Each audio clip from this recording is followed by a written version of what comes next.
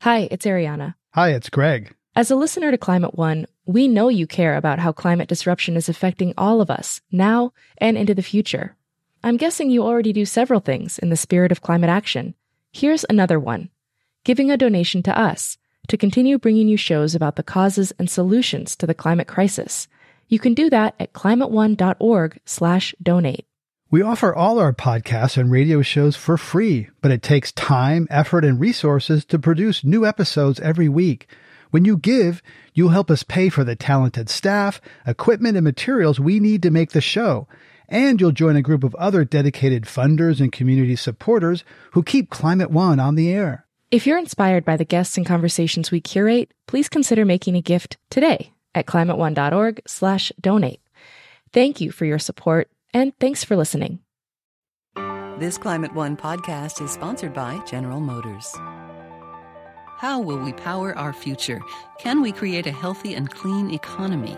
Climate One at the Commonwealth Club is at the forefront of the global debate about energy, economy, and the environment. Bringing together the brightest and most provocative leaders of our time, Climate One is the place where big ideas get heard. With thoughtful and insightful discussions on policy, business, science, and culture, Climate One founder Greg Dalton gets to the heart of the matter. It's our future. It's time to come together.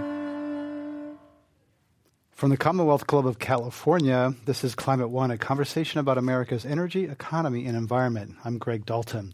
Today on the show, we're traveling to California's Emerald Triangle, the largest marijuana-producing region in the world. It's located along the Northern California coast near the border with Oregon. There, a booming economy is built on the marijuana trade. The gray marijuana economy has surged in the region since California voters approved medical marijuana 20 years ago.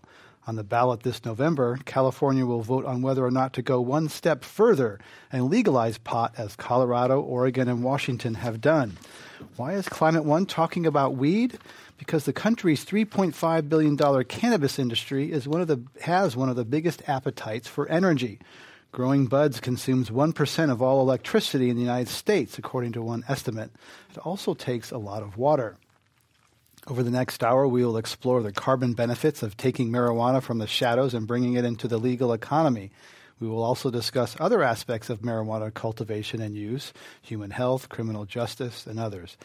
Joining our live audience at the Commonwealth Club in San Francisco, we're pleased to have with us three guests with contrasting views on legalizing cannabis. Scott Greason is Executive Director of Friends of the Eel Creek, an environmental group in the Emerald Triangle. Michael Sutton is former president of the California Fish and Game Commission. He actively supports the California initiative to legalize marijuana. And Roger Morgan is executive director of the Coalition for a Drug-Free California. He opposes legalization. Please welcome them to Climate One. Thank you, everyone. Roger Morgan, I'd like to begin with you. Tell us the story about your stepson and stepdaughter and how they got involved with drugs. Both got involved at age 12 and 14 in Coronado, where I lived. Got involved with marijuana and then graduated to meth.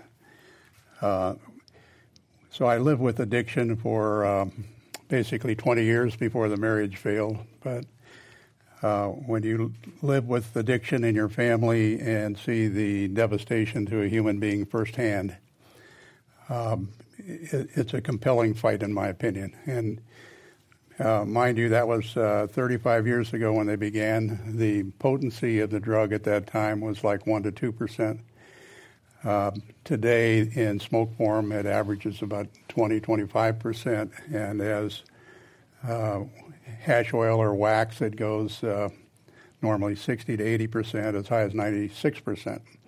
So the impact on the human body and brain is dramatically different than it even was then. But after all these years, my son seems to have recovered owing to a treatment program in Hawaii, which must be really good after all the money I spent trying to get him clean. But my daughter is 50.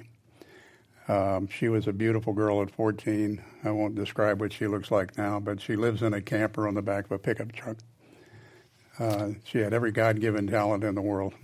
So I believe, honestly, that if we don't roll back what exists today, I think we're destroying our youth and our environment, and if we don't put a stop to it, I don't know that either one has a future. And how do you come to the conclusion that marijuana was the cause rather than the symptom of some other kind of pain in their life or a temptation, that sort of thing, that you really think marijuana is the villain rather than something that they turned to because there was other things in their life? Well, no, I think there were other things in their life. Divorce always has an impact. There was alcoholism in the family. I think they both had a genetic predisposition to it. The problem is we didn't know what hit us at that point, and a lot of kids are in that same category today. If you don't prevent the problem, it's a whole different problem later on. Once they begin, you're not talking to a coherent person any longer. You can't have a rational discussion about this. So what we really need to do, what's been missing in the war on drugs, is that we have not focused on prevention.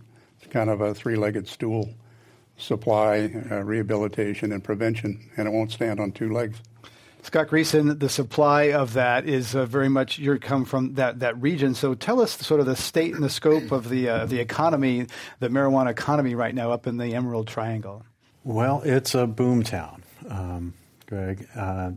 I work for a group, as you said, called Friends of the Eel River. Our watershed is not heavily populated, put it that way. Like most of the far northwest coast of California, we've got a lot fewer people, a lot of forests and rivers. That's how most of the rest of the state sees us. But as you mentioned, since 1996, when we passed a ballot measure legalizing, basically making it quasi-legal for people to grow medical marijuana, we've seen a really substantial change in what was already at that point a very large industry. Even in the 90s, we were producing $1 billion worth of weed in Northwest California before Prop 215. And which was the medical marijuana. Right. And since then, things have changed dramatically. And my focus concerns have really been drawn to the impacts on our watershed and on our fish. And I've come to see that in the last 4 years of extreme drought, the combination of extreme drought and water diversions for pot farms and the impacts of development driven by the profits that can be realized in this incredibly lucrative industry are really pushing our watersheds over their carrying capacity. And so that's our big focus. And as we look at that with basically the number of operations increasing, basically doubling every 3 years, and basically expanding to fill the space available as we legalize production increasingly, it really looks like we're going to keep producing pot until, there's nowhere to sell it, really. And there's lots of places to sell it, apparently. So tell about the water issues. Do people just steal water, drill wells? They obviously poach on state lands and parklands? Well, all of the above. And, it really helps when you're talking about how this industry is changing and how it's likely to change under full legalization or even the partial legalization that we're looking at if we go California-wide, to understand how it's built now and how it has evolved. So there's a part of the industry that's what we call trespass grows. That's operations that are happening on public lands, whether it's national forests or state parks or even the watershed lands here in the Bay Area. There are also grows happening on private lands, and that's most of what I'm talking about in the Emerald Triangle for our concerns. It's not so much the trespass grows, it's all of the grows that are happening, as I said, quasi-legally on private land. And increasingly, some of those are going to be actually legal. They're going to have permits, they're going to be following the basic water law. And with the trespass grows, those guys, they're never going to get permits, they're completely illegal. What they do to our watercourses is unbelievable at times. They'll dam up an entire stream and mix fertilizers in the stream. So the impacts can be completely catastrophic. All the water gone, and what's going down is poisoned. So, Scott Grayson, then what's the case for legalization? How much is legalization going to, and then we'll get to Michael Sutton here, is legalization going to address these problems? Sort of. And as I was saying, we have a system of water rights regulation in California that works for big ag, sort of. It says you can have so many thousands of acre feet, but when you look at lots and lots of little people on a creek, it's a system that doesn't really work. So as we move to legalization, we're requiring people to get permits. We're requiring them to get permits from the county, from the Department of Fish and Wildlife, from the Department of Water Resources. And the thinking, I think, is basically sound on the part of the Assembly, saying we're going to make people follow the law. That will make their operations lower impact. Well, lower impact, yes, but given that the system we have is so loose and so inadequate, just making people get those permits isn't going to wind up protecting the fish that I care about in our creeks, because it's not going to keep the dirt out. And most importantly, it's not going to keep the people who aren't signing up for permits from going ahead and taking the water and putting the dirt in. And right now it's running about 10% of the existing operations look like they're going to line up and come in and get a permit eventually. And it's really hard to say that a system that only regulates 10% of an existing industry is actually going to bring it into a kind of environmental benignness. Michael Sutton, that means that the initiative you support isn't going to do that much. It's only going to address 10% of an industry. It's going to the good guys will get up and say, yeah, I'll be regulated, but the cartels and the people operating in the underground economy are not going to sign up for that and say, yeah, please tax me. Well, Greg, we hear a lot about the social issues surrounding legalization of marijuana.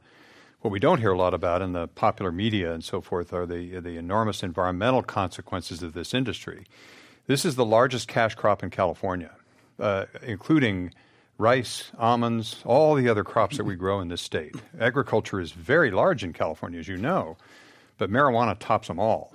Uses 3% of the state's electricity, enormous amount of water, mostly, as Scott pointed out earlier, illegally.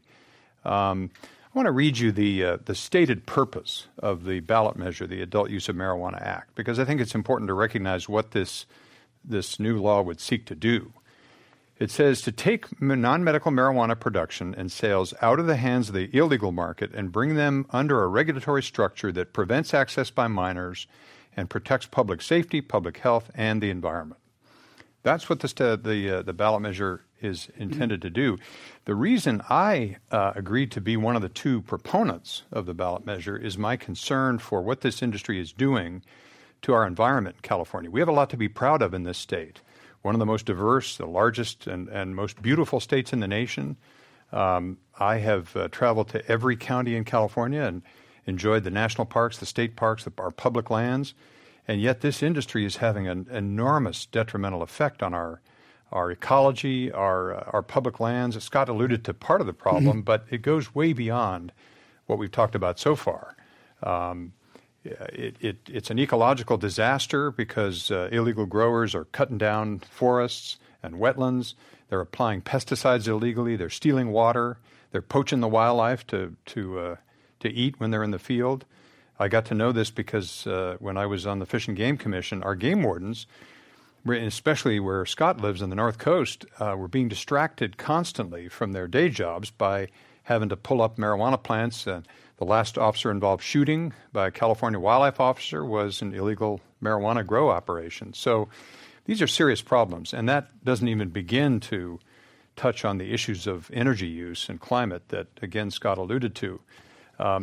The bottom line for me, Greg, is legalization is no panacea. It's not going to turn this industry into a green industry overnight, but it has the potential to bring the environmental impact and climate footprint of this industry way down. And it's up to us to realize that potential. And we've seen that happen in some other states.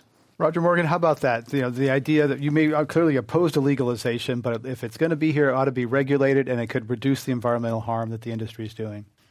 I think, number one, it's impossible to regulate it. Already we have 50,000 illegal cultivation sites in California, and by admission of our own state legislators, we supply 60% of the marijuana to the entire U.S. market. Okay, so aside from whatever legalities the state seems to think they have, the problem we've got is marijuana is still an illicit, very harmful drug, and if we have to make money on the backs of our citizens, we're no better than the cartels. So obviously there's money in it, and the impact is not only to the natural resources. I'm very sensitive about that, but because I'm involved in drug prevention and working with cities and counties, 83% of whom, incidentally, have banned dispensaries or cultivation sites. But the impact on communities where, in their terms, thugs are moving in, growing marijuana, the stench from the cultivation is so bad they can't open their windows at night. If they complain about it, they get their windows shot out. So there's a huge health problem. We know today that things we didn't know in '96, like the human brain is permanently damaged by marijuana for anybody under age 25. The younger they are, the worse it is. So by doing anything that would proliferate the cultivation or use of marijuana is inherently bad. And I think we need to renew our vows to America, if you will. Scott Greason, will the industry expand if it's legalized? What do the people up there in the Emerald Triangle think about legalization? Will it then even lead to more production? And are people, how do people feel about the legalization up in the northern counties? Well, historically, I think opinion's been divided in the North Coast. And back when Prop 215 actually passed, the Medical Marijuana Act, the ballot measure, a significant part of our sort of pot-growing heartland in southern Humboldt County actually voted against that measure. And there was a thought that people didn't want to legalize because it would threaten their profits. I think that the general consensus has run very strongly in favor of legalization on the North Coast for quite a while. I'm not sure that the entrepreneurs who are directly involved in the largest growing operations would necessarily share that feeling. I think a lot of them are operating on a very short time frame, and they see this year and next year as their sort of planning horizon. And that's something that I think is important to keep in mind as we think about regulating these cases. What are the kind of pressures they're facing? But the answer to the question of how much and how large this thing's going to keep growing is very, very hard to pin down. Right now, all the indications are that the pot industry on the North Coast will continue to expand as long as there is land available, water available, electricity available. And to be fair, when we talk about water, it's pretty easy for people on a relatively small scale to fix their water problems, and we should really say that. And a lot of people have. Basically what you have to do is store water from winter rains and use that in the summer. It's a Mediterranean climate. We get lots and lots of water in the winter. We don't get any in the summer. But if you have a small enough operation, it's pretty easy to store the water and have a very low impact situation, whether it's for your homestead or for your tomato plant or for your pot garden. Having said all that, though, right now it looks like we are poised to continue to boom on the North Coast. And I think a lot of that is because of the way that the rest of California has responded to the passage of the Medical Marijuana Act last year. And basically what we've seen is a lot of the counties and cities saying, no, we don't want this. They're following Roger's lead and saying this is a bad thing. Humboldt and some of the other counties on the North Coast are saying, well, this is the cornerstone of our economy. Let's legalize it and start to regulate it. And that, I think, is probably the right move for all of us. But if we're the only people doing it, then we get all the burden. And we don't have the Central Valley coming in and saying we can do this more efficiently with lower impact, as we probably should. There's a case, Michael Sutton, of desert hot springs, where I read a story in the Los Angeles Times about a guy who bought 5 acres of land, for his towing company, and someone came along and offered him 5 times what he paid for it 6 months ago, because there's a kind of the municipality that has legalized cultivation. And so what do you expect to happen in terms of if the measure that you support passes? Will there be a movement of the industry down to the Central Valley, et cetera? And will there be, Desert Hot Springs is kind of a little mini pot factory? Well, it's entirely possible that the industry will change dramatically when legalization is approved. This is really no different than any other form of agriculture, as Scott has suggested, and it needs to be regulated as other methods of farming are regulated. There's enormous potential to increase the efficiency of the growing operations. Some estimates suggest that the farming could become 75% more efficient even if it's only done indoors, to say nothing of taking it outside. Taking cultivation outside results in almost zero emissions compared to indoor cultivation. And it may be that the industry changes and moves elsewhere. It doesn't have to occur on the North Coast. One of the things that, regardless of how you feel about the initiative, one of the things we have to recognize is that California stands to gain hundreds of millions of dollars in new tax revenue from this initiative. I spoke earlier today with a friend of mine who's a state senator in Washington State, and I asked him how much is Washington going to realize in terms of tax revenue this year from this industry that's fairly newly legalized in Washington. And he made a couple of phone calls to staff, and he came back and he said, it's $170 million this year in Washington State alone, projected to grow to $400 million in that state within a couple of years. That's the tip of the iceberg compared to California because, as you know, the industry is much larger here.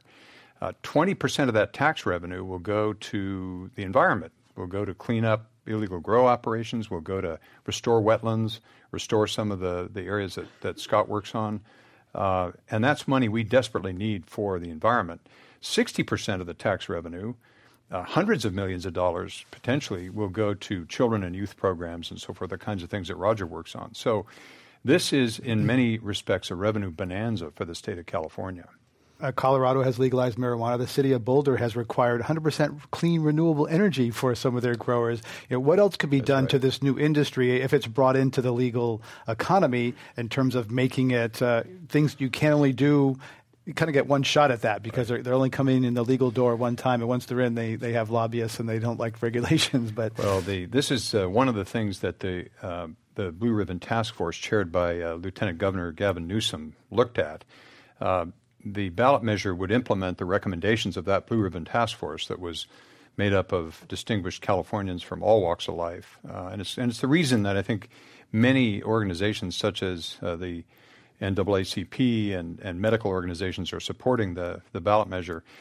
But the state isn't the last word on this. As Scott, I think, alluded to earlier, municipalities and counties and cities and towns get to regulate this industry as well. So, for example, when Colorado, in your example, Colorado legalized marijuana for non-medical use, the county of Boulder stepped in and said, okay, but we're going to require make additional requirements on the industry in our county to make sure they're 100% renewable energy based, and they offset all of their carbon footprint with if they depend on propane or gasoline or any of the fossil fuels, they have to offset that 100%.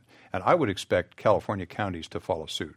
Roger Morgan, you think it's bad for government to have a profit motive to tax this thing, which you see as a social ill, even if it goes to good things such as cleaning up the environment and educating children? Isn't that a good thing, this tax base?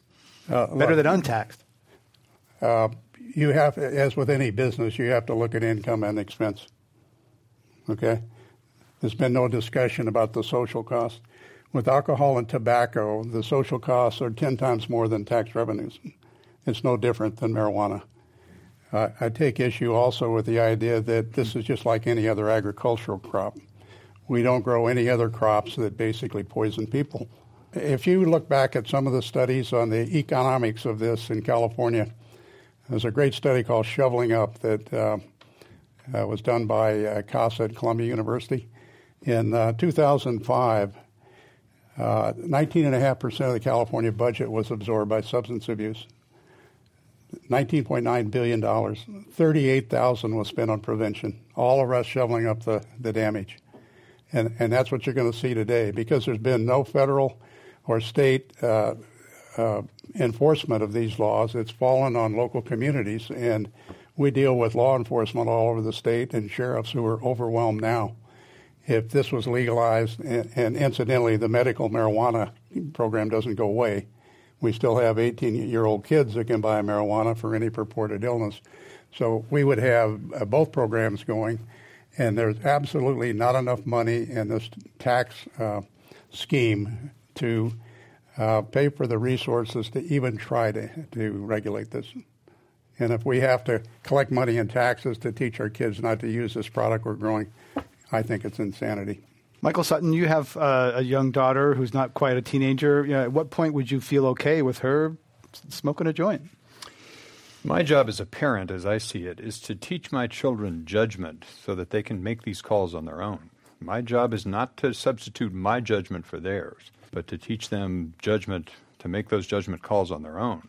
And I'm confident that when my kids grow up, they will grow up in a situation, in an environment where this industry is just as regulated as tobacco and alcohol and so forth, which may not be perfect, but at least it's better than having all of the downsides with the illegal industry and none of the tax revenue associated with that huge agricultural crop. If you're just joining us, we're talking about legalization of marijuana and the climate and energy impacts at Climate One. I'm Greg Dalton. My guests are Roger Morgan, Executive Director of the Coalition for Drug-Free California. We just heard from Michael Sutton, former President of the California Fish and Game Commission. And Scott Greason is Executive Director of Friends of the Eel Creek, an environmental group up in the Emerald Triangle. Michael Sutton, you mentioned tobacco regulation. There was a paper that was published as part of Gavin Newsom's Blue Ribbon Commission. Stanton Glantz is a warrior in the tobacco wars, and he warned about big tobacco coming into the marijuana industry and doing what they do, which is promoting their product and making great profits. So are you concerned, you just mentioned, regulation, that the big tobacco companies could come into the marijuana industry as it becomes legal and profitable, and should we be concerned about that? Absolutely. In fact, as I said earlier, legalization does not mean that this industry turns green or becomes a good thing overnight.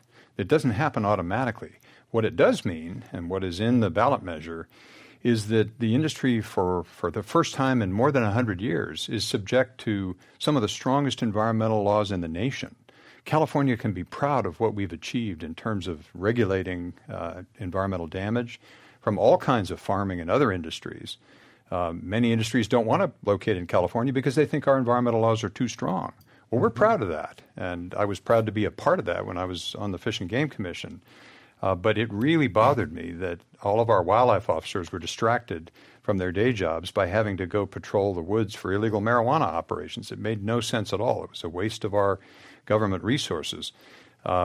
Much better to get a huge industry like this that's causing all this environmental damage out of the shadows, out of the woods, into the light so that we can regulate it and subject it to the full range of our environmental laws. I'd like to go to our lightning round, and we ask each of you a simple yes or no question, short answer question, starting with Michael Sutton. Yes or no, consuming marijuana can cancel the carbon benefits of a person's green lifestyle? Sure. That's absolutely true. Our challenge with legalization is to make sure that we take that issue on front and center and that we require this industry to become more efficient and to actually have a negative carbon footprint if that's possible. Next for Roger Morgan, alcohol damages more lives in America than marijuana. Disagree. Michael Sutton, Roger Morgan overstates the negative health impacts of marijuana use. I don't know. My specialty is not the social aspects of this particular issue or debate. All I know is that it's a no-brainer to legalize this industry from an environmental perspective. Roger Morgan, America's war on drugs has been a failure. Yes or no? I don't think you can say it's been a failure. A lot of people say proliferation is a failed policy. I think it's a failure of leadership. And the example I would give you is when Ronald Reagan went into office, 1978 until 1992, because there was a parent movement and people were begging for information as to why marijuana was adversely impacting their kids. They cut marijuana use by 50%. It stayed at that same level until Bill Clinton came into office. That ends our lightning round. It wasn't really yes or no questions. I think let's give them a round. Let's thank them for doing that. And now, here's a Climate One Minute. Whether or not you support the legalization of marijuana, there is one compelling argument for bringing pot farms out of the shadows: water. Peter Glick of the Pacific Institute keeps a close eye on California's water usage. While the drought persists, he says, we need to know where all of our water is going and what it's growing. Any water use ought to be monitored and measured and managed. If we're moving toward an economy, a legal economy, where marijuana is a big part of our agricultural sector, yes. then we had better include it yes. in understanding where that water is coming from and what the consequences of its use are. It's been a big problem. It has been. The illegal marijuana piece of this has been a big problem for water use in the northern part of the state and for water quality and for ecosystem flows. That's Peter Glick, president of the Pacific Institute. He spoke recently at Climate One about California's mega drought. Now back to Greg Dalton and his guests at the Commonwealth Club. We're talking about marijuana and climate at Climate One with Roger Morgan from the Coalition for Drug-Free California, Michael Sutton, former president of the California Fish and Game Commission, and Scott Greason, executive director of Friends of the Eel River. I'm Greg Dalton. Sorry about that. Didn't mean to demote your river to a creek. So I'd like to ask you, Scott Greason, about the grow houses on your block. Sure. And your relationship with them, and also the difference between indoor and outdoor grows, because I understand there's a price difference. Yeah, well, to start with, we should talk about indoor growing. And Michael talked briefly about legalization in Colorado. And one of the important things to understand about the way that we've legalized and regulated the pot industry in Colorado is that they decided, for safety and security reasons, basically to require that the marijuana in Colorado be grown indoors. Now, in California, best estimate is roughly a third of what we grow is grown indoors. And a really important part of that picture is that anybody can do it, and most everybody is. And you can do it with a small operation in your closet, in your spare bedroom, in your garage, or in an entire house. And there are a number of reasons that people would want to do that. It's an easy way to make money is the big thing. But the reason that they want to grow indoors is you can control the environment of the plant a great deal better. You can produce a crop that is more valuable. So today on the open market, you're going to get more dollars per pound for indoor product than you're going to get for outdoor.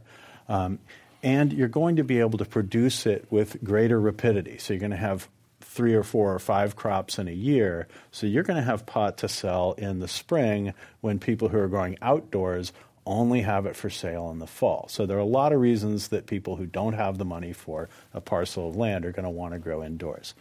Having said all that, it became such a pressure on the city of Arcata's housing stock that my town decided that we would put a surcharge on the use of electricity over and above, I think the number is 4 times the average family's household use. So in Arcata, if you use more than that amount of electricity, which means you're either blowing glass or you're growing pot or you're doing something else that needs a lot of electricity, you're going to pay that surcharge.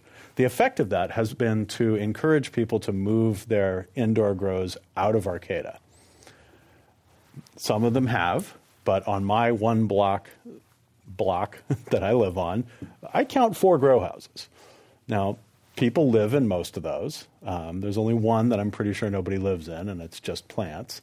But, I mean, that's after we put the surcharge on. And honestly, I think you're going to have a really hard time finding a residential community in California that doesn't have some indoor growing happening in it.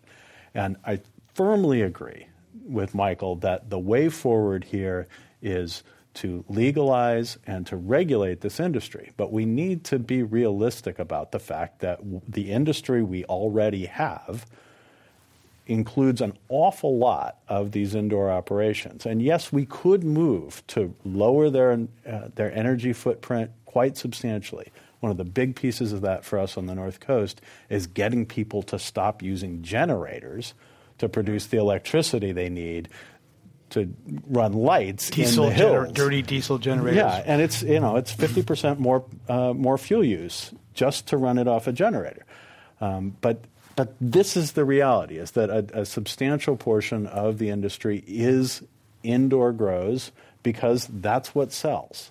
And do we know how much is going to move to the Central Valley already? There's a San Francisco Chronicle story about kind of a land rush going on in anticipation of this passing. This could go to the Central Valley where there's already lots of water stress? I'll share a secret with you, Greg. It's already in the Central Valley. I'll tell you a story. One of my good friends who owns a 4,000-acre rice farm in the Central Valley up by Chico, he loves waterfowl and wetlands, and so he took 1,000 acres of his rice farm and restored it. A painstaking labor of love restoration of the most beautiful wetlands, and it's duck heaven in the Sacramento Valley. Well, that became very attractive to illegal marijuana growers because they have a couple things they need: concealment and water.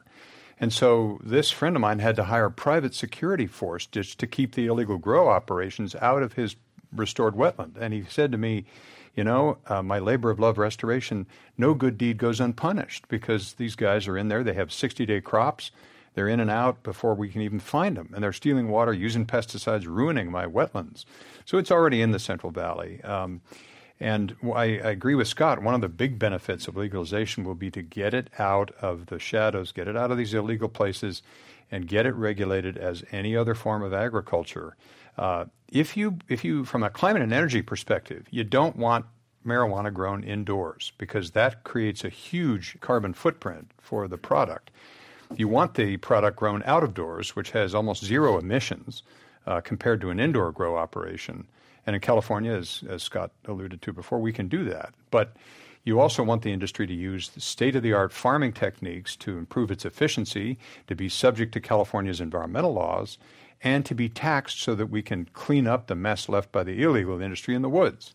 Scott Greason, one prospect here, there's going to be barcodes so that people can kind of have trace the chain of custody. So there's something like free, fair trade marijuana that people can know where it's grown or how it's grown. Well, the most important thing about this concept, which is coming into effect in 2018 under the medical marijuana law just passed last year in California, is that indeed growers will be required to trace their crop from seed to sale, is that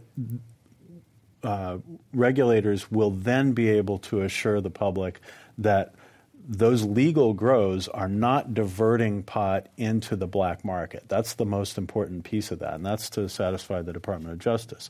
What that does, in addition to allowing third-party certifiers to say, this person is growing in a way that's even better than the law requires, and you should give them a premium for being so good to the fish, is it also allows the consumer to have some level of assurance that what they're getting doesn't have pesticides in it, especially. And this is actually a much bigger deal than I think most consumers understand.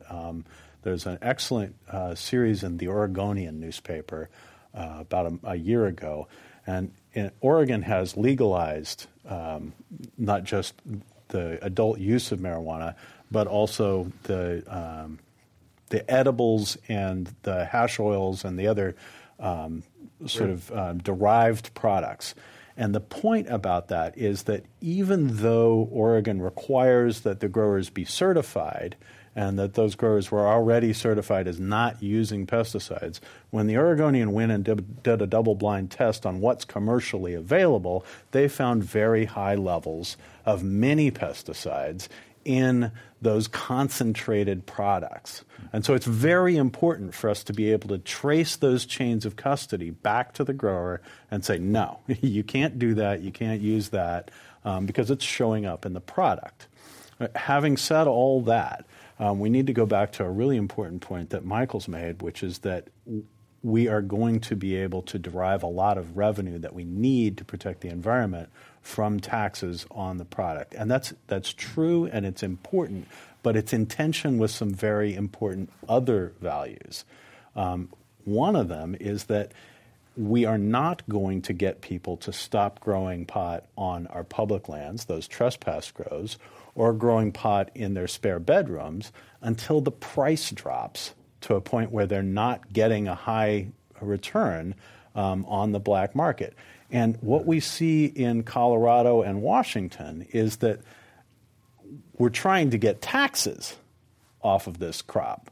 So we're actually creating a sort of additional cost for the grower above and beyond what they're already carrying just to grow the crop.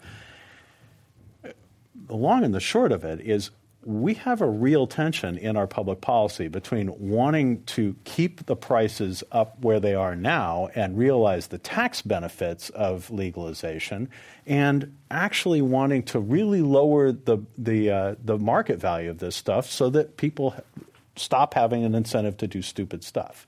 Michael Sutton, the measure that you support on the November ballot in California would tax marijuana at a 15% sales tax, plus there's like a per ounce tax on there. So is that good public policy when government wants to keep the price high because they're making money, but really the social good would be to have the price low, like Scott Greason just said? To tell you the truth, Greg, I don't think the government's going to have any clue or any control over the price. The market has shown us in other states. And frankly, we don't have a lot of experience to go on because legalization in any state is relatively recent. We have the medical marijuana, as Scott said before. California was the first state to develop legalized medical marijuana 20 years ago. But legalization on a broad scale is a relatively recent phenomenon. So there's a lot of papers in the published literature, scientific literature, about the impacts of this industry and the illegal aspects of the industry. Very few papers yet on the benefits of legalization. So a lot of what we're talking about today is speculative, but what we do know suggests that the government will have no control and very little influence on the price. This is such a large commodity, such a big piece of our agricultural industry in California and elsewhere that I don't think the government's going to have much control, but it will reap enormous benefits from the legal industry that will go toward a number of social interests.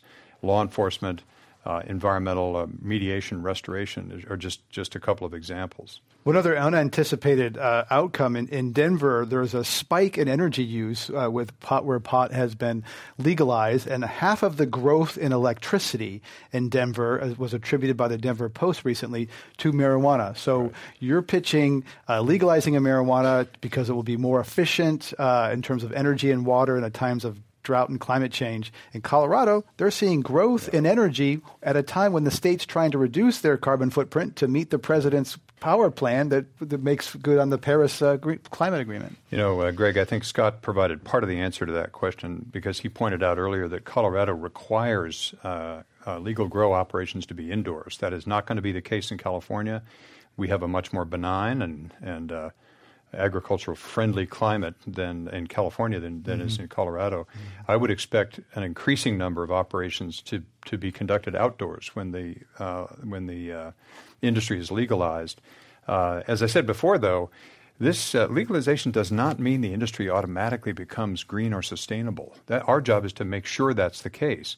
We haven't done a very good job with other forms of agriculture in making sure that it has a relatively low carbon footprint or that water is used efficiently. I live on the edge of the Salinas Valley, and believe me, I see archaic agricultural technology being used, and that's a legal industry. But we have the opportunity to, first of all, find out exactly how much energy this industry is really using. We don't know how much energy the illegal industry is using. Scott said earlier, and I completely agree, that one of the big problems is these operations are off the grid for the most part. The figure I saw that astounded me was that one plant grown illegally takes 140 gallons of gasoline in a field generator. And so we need to get these operations out of the woods, onto the grid, so we can measure how much energy they're using and make it more efficient. Michael Sutton is former president of the California Fish and Game Commission. We're talking about legalization of marijuana and climate and energy and water at Climate One. Our other guests are Roger Morgan, executive director of the Coalition for Drug-Free California, and Scott Greason is executive director of the Friends of the Eel River. I'm Greg Dalton. Let's go to our audience questions. Welcome to Climate One. Hi, thank you three for coming.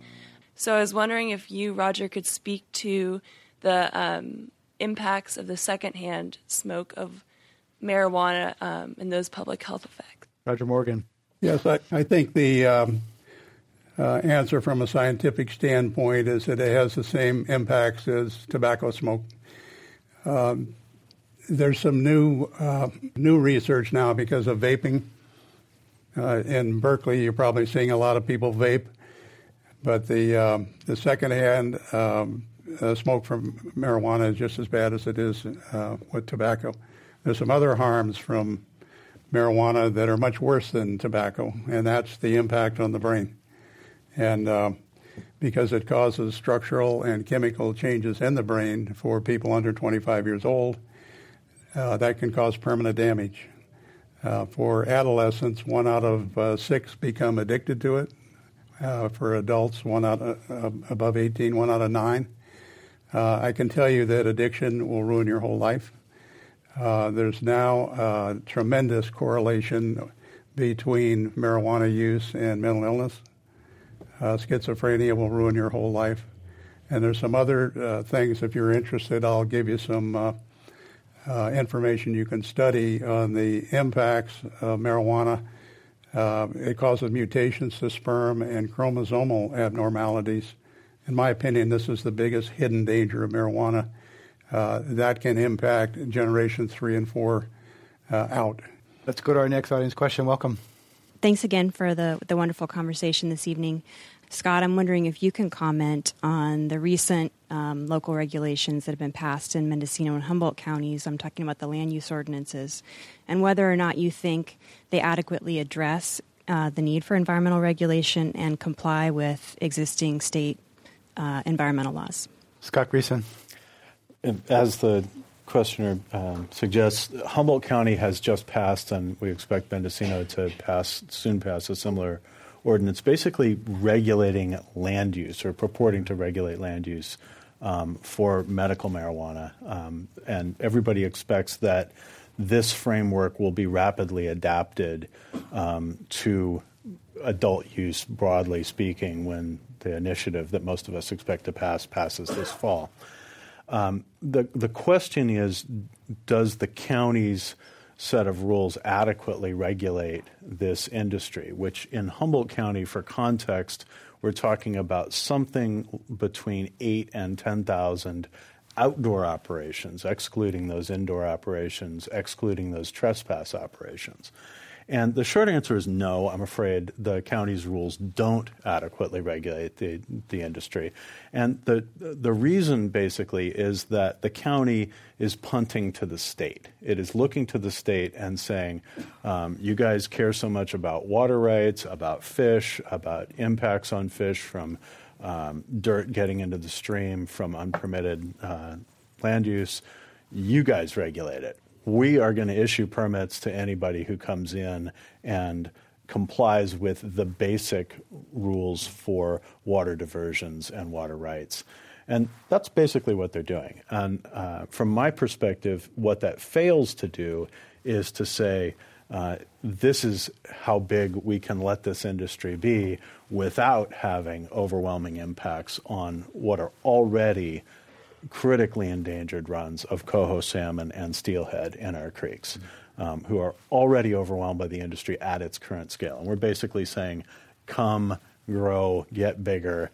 And again, we're in a situation where it looks like about 10% of the existing industry is going to come in and get those permits. And the county's response to everybody else seems to be, well, maybe the DEA will say something to you. And that doesn't seem to be enough of an answer to me. There's a real bonanza going on. Let's go to our next audience question. In Climate One, we're talking about the legalization of marijuana on the ballot in November. Hi, thank you very much. Good conversation. I want to get to climate change and the impacts on water availability in the state. Certainly there's been enough research showing that the state is already, shall we say, over-appropriated by 3 to 5 times the actual water coming into the state is being used or has been allocated under water rights and permits. It seems to me that without some kind of framework to begin to regulate this industry, we're missing a huge piece in the ability to look at the next 20, 50, 100 years of California's water, particularly as it becomes more unpredictable, as we look at groundwater overdraft in the Central Valley and in Sonoma County and elsewhere. Without that framework to start with, we're leaving another giant gaping hole in California's water future. Michael Sutton, is this going to make California's water situation worse? I agree with that comment entirely. I think water is the defining issue of California's environment and the environment of the American West in general. The drought just made an already serious situation worse. The drought isn't over. This issue isn't going away anytime soon. One of the benefits of legalization through the AUMA, the ballot measure, as the comment pointed out, is to subject this industry to the regulations of the regional water boards and the State Water Resources Control Board, which strictly allocate water resources. We have new groundwater laws coming on board that were enacted last year. California is beginning to regulate water more intelligently, partly pushed by the drought. Proposition 1, which passed last year, is paying for wetlands restoration, river and stream restoration. We're on the right track, but this industry is, as long as it's illegal, as long as it's in the woods, and they're stealing water, 5 million gallons is the estimate that I saw, and that's probably an underestimate statewide. Nobody is regulating the water use of this industry, and it doesn't make any sense for the biggest cash crop in California to go completely unregulated in terms of its water use. Scott Greason, there's already tussles between the wine industry, grape industry, and the marijuana industry over the Russian River. So tell us how you think this might play out, and who's winning that one? Isn't there some differences between vineyards who want water and illegal draws from the Russian River? Well, there are, as most of the listeners know, a lot of vineyards in the Russian River already. I'm actually not really sure what you're getting at quite there, but we have on the one hand a legal industry that is just beginning to be effectively regulated, as the commenter noted. There's a really strong contrast with the way that we're not regulating the weed industry, I think, in both the Russian River and all of the watersheds to the north. They're just taking it from where they can get it. Let's go to our next question in Climate One. Welcome. Thank you, guys. So MRSA has passed, and it looks like ALMA is going to pass. What do you think? It shows like California has made its decision as the people that they want cannabis to be part of the state. What do you think the responsibility of the federal government is as far as regulation, taxing, or just kind of putting their hand in? Michael Sutton, first of all, if you could unpack those acronyms for us, what those laws were referred to, and what's the federal role? So the federal role, it's a good question about the federal role here. As you know, federal law currently prohibits interstate commerce in marijuana because it's a controlled substance. The federal government, under the Constitution, regulates interstate commerce, commerce among the states. The state legislatures have the right under the Constitution to regulate intrastate commerce, commerce within the state. So whenever marijuana is legalized at the moment, because it's illegal at the federal level, the states can only control commerce within their borders. So theoretically, at least, if California legalizes marijuana, it would be the same as in Washington and Oregon and Colorado and elsewhere. That would be legal for intrastate commerce only. But we've seen this before in many other industries where the states go first in legalizing or regulating an industry. The federal government follows suit eventually. When enough states take that action, the federal government, Congress wakes up and says, okay, maybe it's time to make sense of this, because what happens usually is the states all take a slightly different tack on regulation of these industries. And the federal government eventually has to step in and say, wait a minute, it doesn't make sense for 50 different kinds of regulation of aviation or airbags in cars or any of that. So we're going to pass federal regulations, make it a more comprehensive regulatory regime nationwide. And I think that's what we need eventually. Can I weigh in on that? I think there's one thing that the federal government needs to do right away, and we're anticipating in the month of July, and that's to move cannabis, marijuana, pot, whatever you want to call it, off of Schedule 1. And that's the Drug Enforcement Administration's way of classifying drugs. And it says that marijuana is, 1, a drug with no medical use, and 2, a drug that is known to be harmful. And with great respect, Roger, I think the science is now pretty clear that neither of those things is true. It's a plant that's been used for medicine for thousands of years, and the science is pretty clear that it's not as harmful as many products that we allow to be sold in the open market. Roger Morgan. I don't agree with that at all. Number one, it has the potential for harm. What is being sold today as medical marijuana is a far cry from anything that they had 5,000 years ago. You can't, if you want legal marijuana, you can buy Marinol, which is in a pill form. But the definition of any legal medicine, it has to be known compounds, potency, and reproducible in a uniform manner. You can't do that with marijuana that goes from 4% to 96% potency and comes in all of these different forms. So, and you don't have to take it out of Schedule 1 in order to do more research on the benefits. Okay, there's been 12,000 studies already. Let's go to our last audience question. Welcome to Climate One. Thanks for having me. My question is for Roger Morgan. A lot of people tonight, are talking about almost like an ALMA as an inevitability. And I wanted to ask you tonight what your read was on whether you thought California would actually pass legalization this year, and why you believe what you believe with regard to the prospects of the initiative this year. Let's define what ALMA is. Is that an acronym? AUMA is the acronym for the Adult Use of Marijuana Act. Okay, that's the initiative on the ballot. Okay, right. My belief is it's not going to pass. We fought this battle 4 years ago with Prop 19. The biggest problem we have is people simply don't know the facts. So I'm dealing with 58 sheriffs, 58 counties and law enforcement. My contention is if people know the facts, they're never going to vote for anyone or anything that would proliferate the use of this drug. So we are working on trying to access part of $50 million coming from the federal government that's supposed to be used for prevention. If we can just educate parents, most importantly parents, and teachers, it'll be a very good start. And we got 10 to 12 million of those in California. So is it going to pass? No, I don't think so. There's some other subversive elements in this. About 83% of the cities and counties currently have bans. What this bill says is if they want to continue to have a ban, it has to go back to a vote of the people. Well, that's expensive, number one. Secondly, there's another little clause in here that says if there's anything that makes this less competitive so the state can't collect their taxes, then people selling this don't have to pay taxes. Okay? In Colorado, 40% of the market is still black market sales. So, and third, you can't regulate it. We've become a rogue nation in the eyes of all of our international allies. We're a signatory to international treaties going back to 1961, and we are a joke around the world. Michael Sutton, your response to the deficiencies in the ballot initiative? As a proponent of the ballot measure, I think it's going to pass, and I think it's going to pass in a landslide.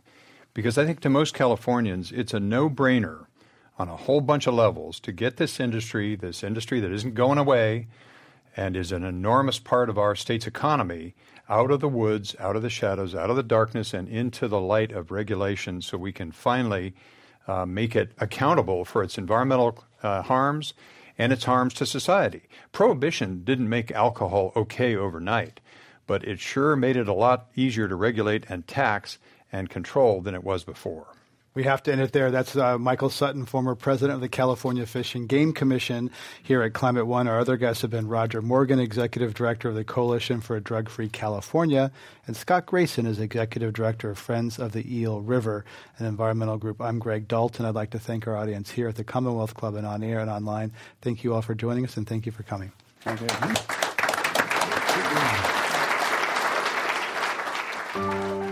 Climate One is the sustainability initiative at the Commonwealth Club of California, a nonprofit and nonpartisan organization.